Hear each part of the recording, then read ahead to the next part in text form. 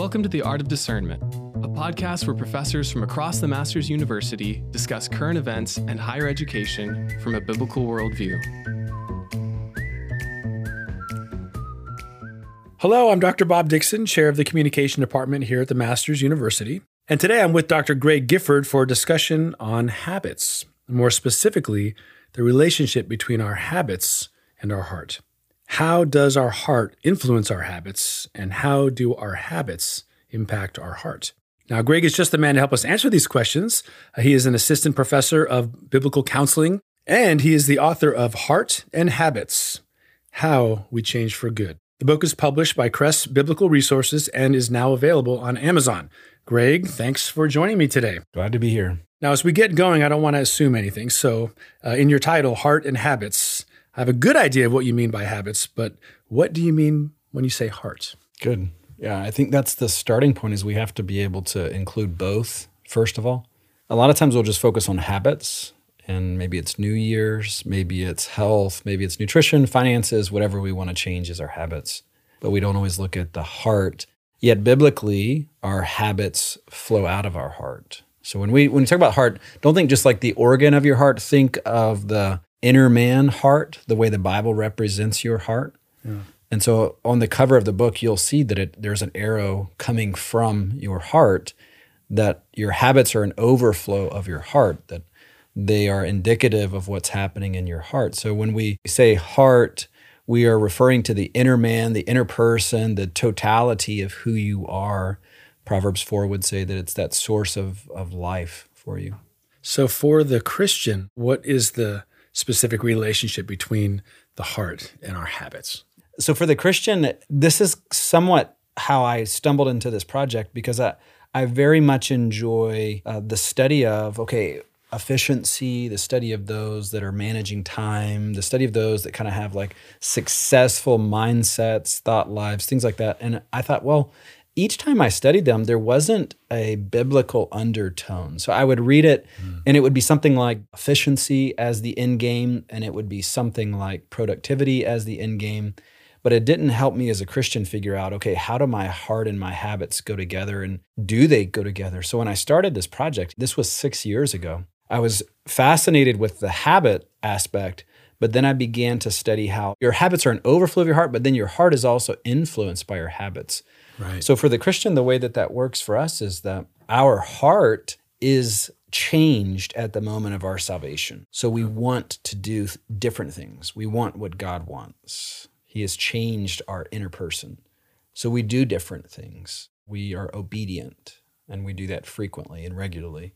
And that frequent, regular obedience is used by God to also change what we want and solidify what we want, and to further clarify God's will in our heart based off of our obedience to Him. And so there's times when you don't want to be obedient, but you know you should be because that's what God's called you to do. Right. Yeah. God uses that faith-filled moment to help change your heart and solidify that change in your heart. So when I say how we change for good, it is solidifying that heart change, which then will solidify the habit change and so forth. So yeah, the absence of the heart as the motive, you're just talking about behaviorism then.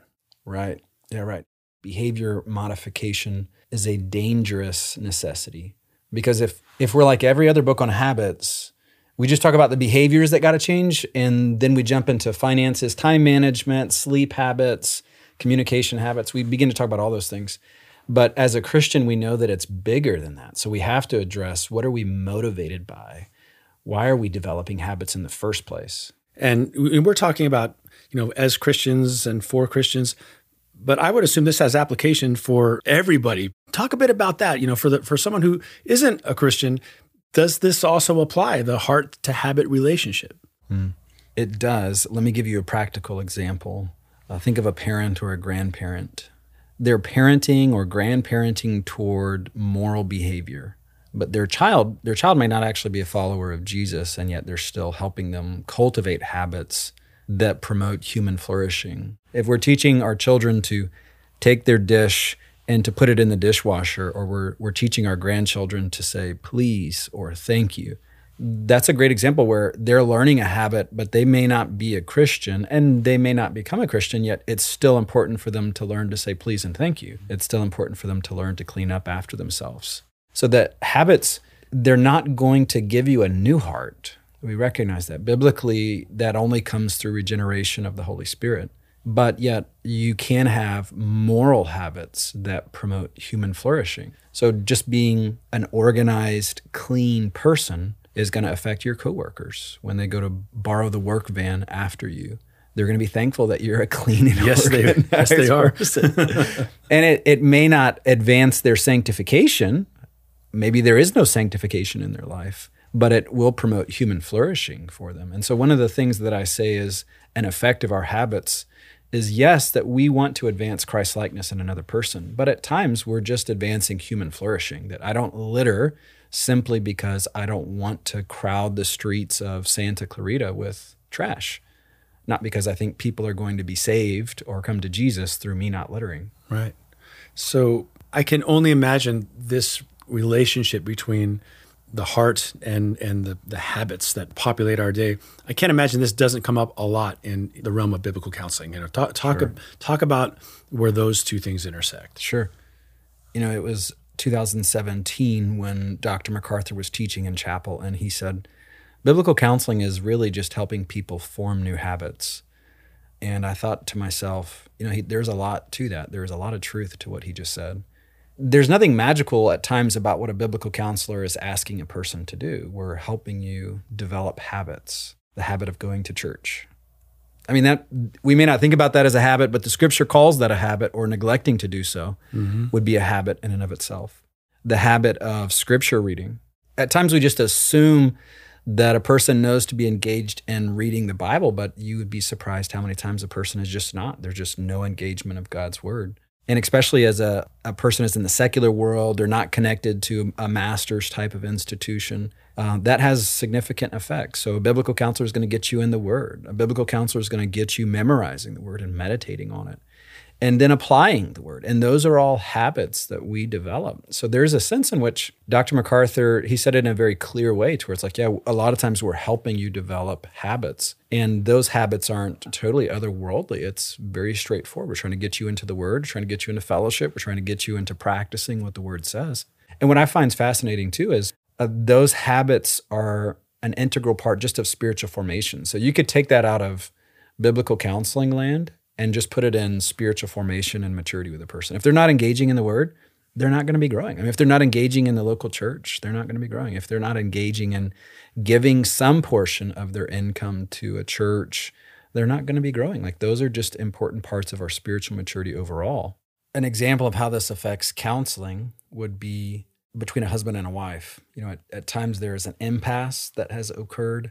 There's no warm and fuzzies, unfortunately. There's no giddiness, that there's kind of this stalemate that is happening. And the husband isn't loving his wife as Scripture's called him to, and the wife isn't respecting her husband as Scripture's called her to do. So there's no affection and there's no warmth in that marriage. And in that moment, heart and habits is extraordinarily important, because God is not going to magically zap my heart completely disconnected of what I'm doing. Rather what God does is he uses your frequent practices of obedience to change your affections for your spouse. So let me go back to the husband. So for the husband, how does he grow in warmth and affection and excitement for his wife that maybe he's struggling right now to experience those? Well, he needs to start to, by faith and with the help of God's Spirit, be obedient to love her and to do good to her.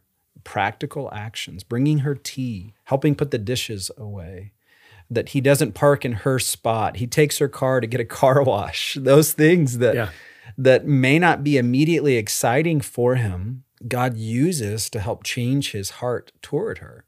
And vice versa for the wife. That stalemate isn't going to go away by a magic lightning bolt striking the couple. It's that through Spirit-filled obedience, God will change your heart through those frequent practices, through those habits.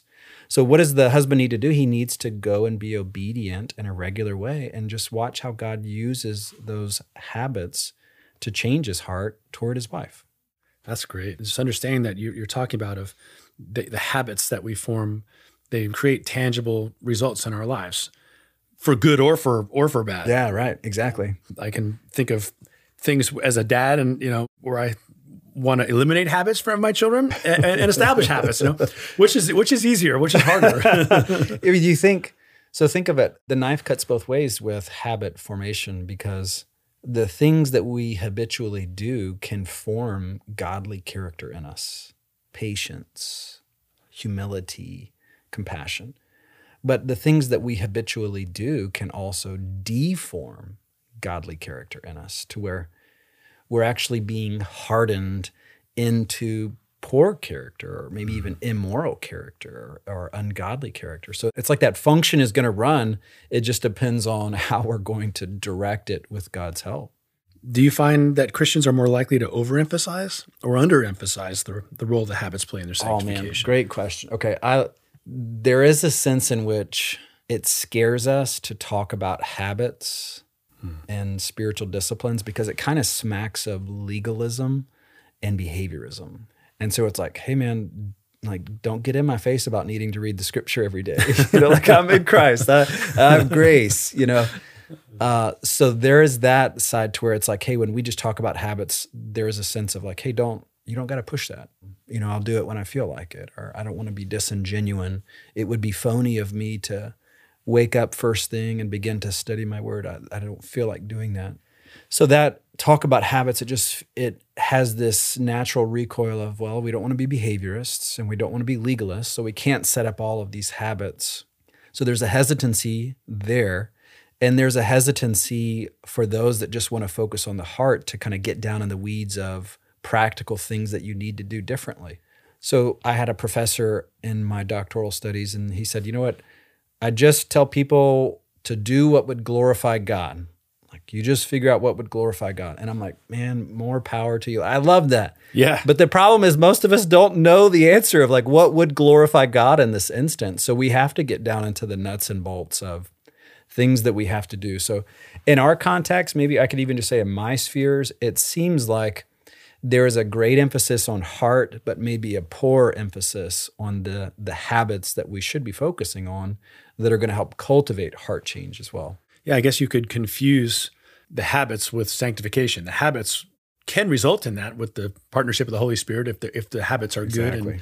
But if you slide into legalism, right? If you say, well, I'm doing these things, therefore, that's right, I'm pleasing God. That's right. Well, no, and that gets to the advice you got from your professor. What would honor the Lord in this? That's right.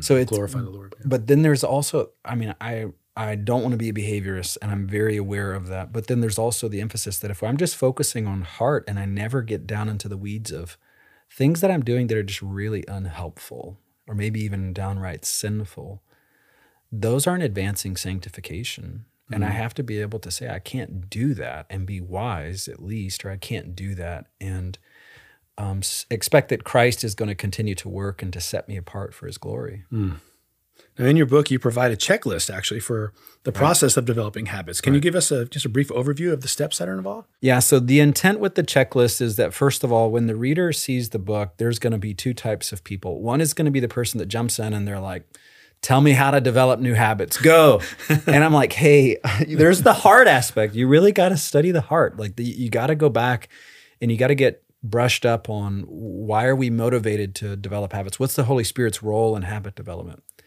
And then there's going to be the person that just wants to study the Holy Spirit's role in habit development and never wants to make it practical. And that's where the checklist really comes in to be helpful, to where it's like, hey, you need to do certain things. And if you're thinking about changing habits, here's a starting point. So I try to give you a prioritization in this book of the spheres of habits. So what that means is that there are different spheres that we all have in our life. I try to break it down to spiritual, to where it's you and God. Personal, it's you. Family, you're going to have vocational, and then social. Those are your different spheres. Okay. But if you have fundamental breakdowns in your habit and your spiritual sphere, then you need to start with some of those. So one of the things I did not want to do in this book was help people be more vocationally successful if they weren't involved in a local church. Mm-hmm. Because in scriptural prioritization, there's a bigger problem here. So you could be great, you could be thriving in your career, but if you're not connected to a local church, there's still a breakdown. So prioritize based off of that sphere. So the most fundamental spheres moving out to your social sphere. So start there. Where are habits that I need to develop in these spheres, and then identify what those habits are.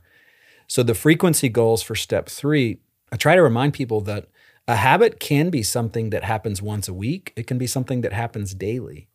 But that compulsion to act has become a habit when we have frequently practiced it. So the English Puritans, modern writers, everybody has a different perspective of when it becomes a habit. Is it 60 days? Is it 90 days? Is it 71 days? Like, everybody has a different perspective. Yeah. And the intent is that we just say, you practice it with regularity. And when you see that as the goal, then it doesn't become, now I'm at day 61, so this is good. It's that, no, I'm just going to be faithful to this task, and I'm going to seek to just be faithful to it. And if I miss today, I'm going to practice it tomorrow. That was the intent with number 3. And then number 4 and 5, those are very much connected, but community and environment, think of your community as encouragement. Think of it as accountability. Think of, like, who are you sharing this goal with, this habit with? And how can they help facilitate you accomplishing that? And when it comes to leveraging your environment, I want people to know that they really do need to stop allowing certain things to continue to happen in their life that are coming through their environment. So a great example is, I say in here, like, maybe you need to cancel a Netflix subscription. Yeah. Okay, like Netflix is going to hate me for that illustration. and it may be something else in your life, but it's like, hey, what is it in your environment that you need to restructure that will facilitate accomplishing that habit? TV, food, reminders, certain hobbies that you're engaging in, right? That those things may be making it more difficult for you to develop this habit. Whereas if you can leverage your environment to cultivate habits, then we're going to do that. Let's do that. So I don't know if our listeners caught the steps. I've got an advantage. I've got them on a piece of paper in front of me. I'm just going to list them out so everybody can track along. Step 1, prioritize according to the spheres of life that you mentioned. Step 2, identify specific habits to develop. Step 3, set frequency goals. Just talked about that. Step 4, build community. Step 5, leverage environment. And step 6, practice. Right. So the practice sounds self-explanatory, but that's probably the toughest step. Put it into practice. Right. Yeah, right. I finished the book by saying, look, it would be a tragedy for us to talk about all of these habits that we could change and not to do anything differently. But when you think of practice, habit development isn't that I have built Rome in one day. It's that incremental change. So when we talk about practice, we can't just say, like, be perfect. No, it's just make these steps, these gradual changes to see habits change and growth take place in your life. And do that incrementally. Pick something. Pick that you're going to start working out. And so in the book, I say, if you're going to start working out, then just start trying to wake up on time. And then start trying to just make it out of the door in your exercise clothes, like you just incrementally. So practice, we're not building Rome in a day. We're just trying to be faithful and to start. And when I see it as faithfulness, then it doesn't have to change all overnight. It just means I'm going to start doing it. Yeah, anytime you're trying to build a new habit, you're going to have fits and starts, and you don't need the fits to discourage you more than is necessary. Exactly. I mean, if I'm trying to build a habit of exercising regularly, that might take me, you said, how long does it take? And maybe that'll take me 8 weeks to establish that habit. If I'm trying to build a habit of eating ice cream every day, I could probably establish that habit in about a day. I already have that habit developed, so it's like no pressure for me. Yeah, that's great. That's really encouraging advice. But see some of that regularity as one of the things I try to say is faithfulness propels frequency. Sometimes we measure it based off of how many times that I do it, not am I being faithful today? And when I see it's really about me just being faithful to practice these things. So let's just talk about the habit of Bible reading. At times it's meant like, man, I haven't been in the Word, it's been so bad. But it's like, okay, starting today, how can I be faithful to engage in the Word in a regular way? Maybe I'm driving on my commute and it's playing. Maybe I wake up and I have a chance to read 5 verses. Great. I'm just going to be faithful in that way. And I'm seeing it as an act of faithfulness. That way, if I skip tomorrow, I don't fall off the bandwagon altogether. I say, okay, well, the next day I'm going to get back on and I'm going to keep being faithful to engage in the Word in a habitual, regular capacity. So now, Greg, you've given us kind of a formula for really kind of taking control of some of these areas in our lives that can lead to powerful results. I'm going to go to the gym. I'm going to work out. I'm going to look better. I'm going to get up early and go to work early every day. I'm going to get a promotion, and all those are fine. Those are good things. But we know here in this room and on this campus that there's a much deeper motive behind setting these good habits. So forming good habits is going to be valuable and effective for Christians, non-Christians. But we understand there's more to it than that. For the Christian, there's a distinction, and that distinction is really everything. It's the most important thing. Talk a bit about that. Right. Yeah, good. I think that's what we all start with. Just the literature that's currently out there, it is those goals of self-improvement. Look better, be more successful, get more organized this year. Like you fill in the blank with what that looks like. And it's interesting because as a Christian, we know that those aren't our first goal, but they might actually be a goal. Mm-hmm. This year I might say, I want to get fit, or I want to be more organized, or I want to grow in my vocational skills. But that's not my first goal. So one of the biggest differences, and this is where I try to start in the book as well, is to say, look, for the Christian, our identity informs our habits, and our purpose in our life informs our habits. So our number one goal cannot be efficiency and productivity, because there are actually things that sometimes it seems as if it's not the most efficient thing to do, but I know God wants me to do it. Let me give you an example. Sometimes I'm talking with a person and I'm getting every last detail of the circumstance. And in my mind, I'm just tempted to be like, hey, I got it. Like, let's get to the point, Right. I can move on to the next, I can have more of these conversations with people. Like, just get to the point, man. Yeah. And yet I don't think that's what would bring God the most glory in that moment. It would be for me to listen carefully, to take an interest in what they're saying. So instead of me saying, hey, just get to the point so I can go accomplish more tasks, I'm doing my best to glorify God first of all. So our first purpose in developing habits is that God would be glorified. And there are going to be times when I don't get to work out today, or I didn't get to practice the additional vocational skills, but yet I still glorified God, and I'm okay. That's good. So first is glorify God. Second is do good to others. So glorify God, do good to others. It's that our habits aren't about us ultimately, that I actually want to develop a habit of fitness so that I could be a better worker and manage stress easier, so that I could be a better father and play with my kids. That my goal of being physically fit isn't about me, or shouldn't be about me ultimately. It should be about glorifying God and doing good to others. And then it should be about whatever my tertiary goal would be. So I think we have freedom to say, you know what, we do want to have financial skills on how to manage a budget and invest. I think we do want to have fitness skills, time management skills. And some of us really do need to grow in those, but those are tertiary goals. Mm-hmm. So we glorify God first, we do good to others, and then we seek to grow and to be more effective in those areas where we feel like we need to. That's great. That's really great.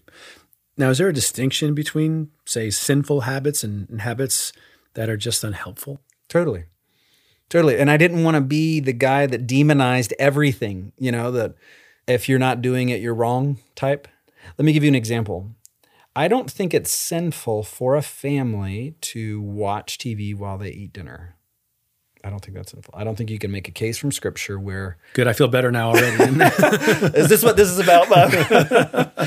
We've all led to this moment here. No, it's... there are certain things where, like eating...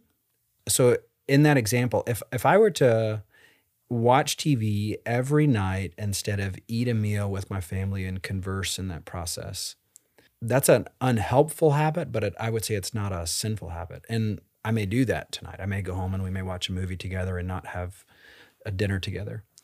But if I do that over time and I do that long enough, then that unhelpful habit is going to bring about unhelpful results in my life. Mm-hmm. But I'm not saying sinful. I'm saying unhelpful, because there's not a space for me to communicate with my wife or to communicate with my kids. So unhelpful is different from directly contradictory to God's word, where I do think there are also things that we can habitually do that are sinful habits of speaking, habits of listening or not listening, habits of thinking, and that those can be almost second nature to us, and they are sinful, yes, but a lot of times it's not only a sinful habit, it's that at times we have unhelpful habits, things that we don't know or we're not even aware we're doing. They're just not really, they're not helping us right now. So here's a tough one. If we see a brother or sister in Christ who is engaged in what we would consider to be a bad habit, was there a way to approach that brother or sister? And does that change if we determine it's not just a bad habit, but it's a sinful one? Right. Let me give you maybe an example. I have peers that their kids and my kids are similar ages and they're in club sports.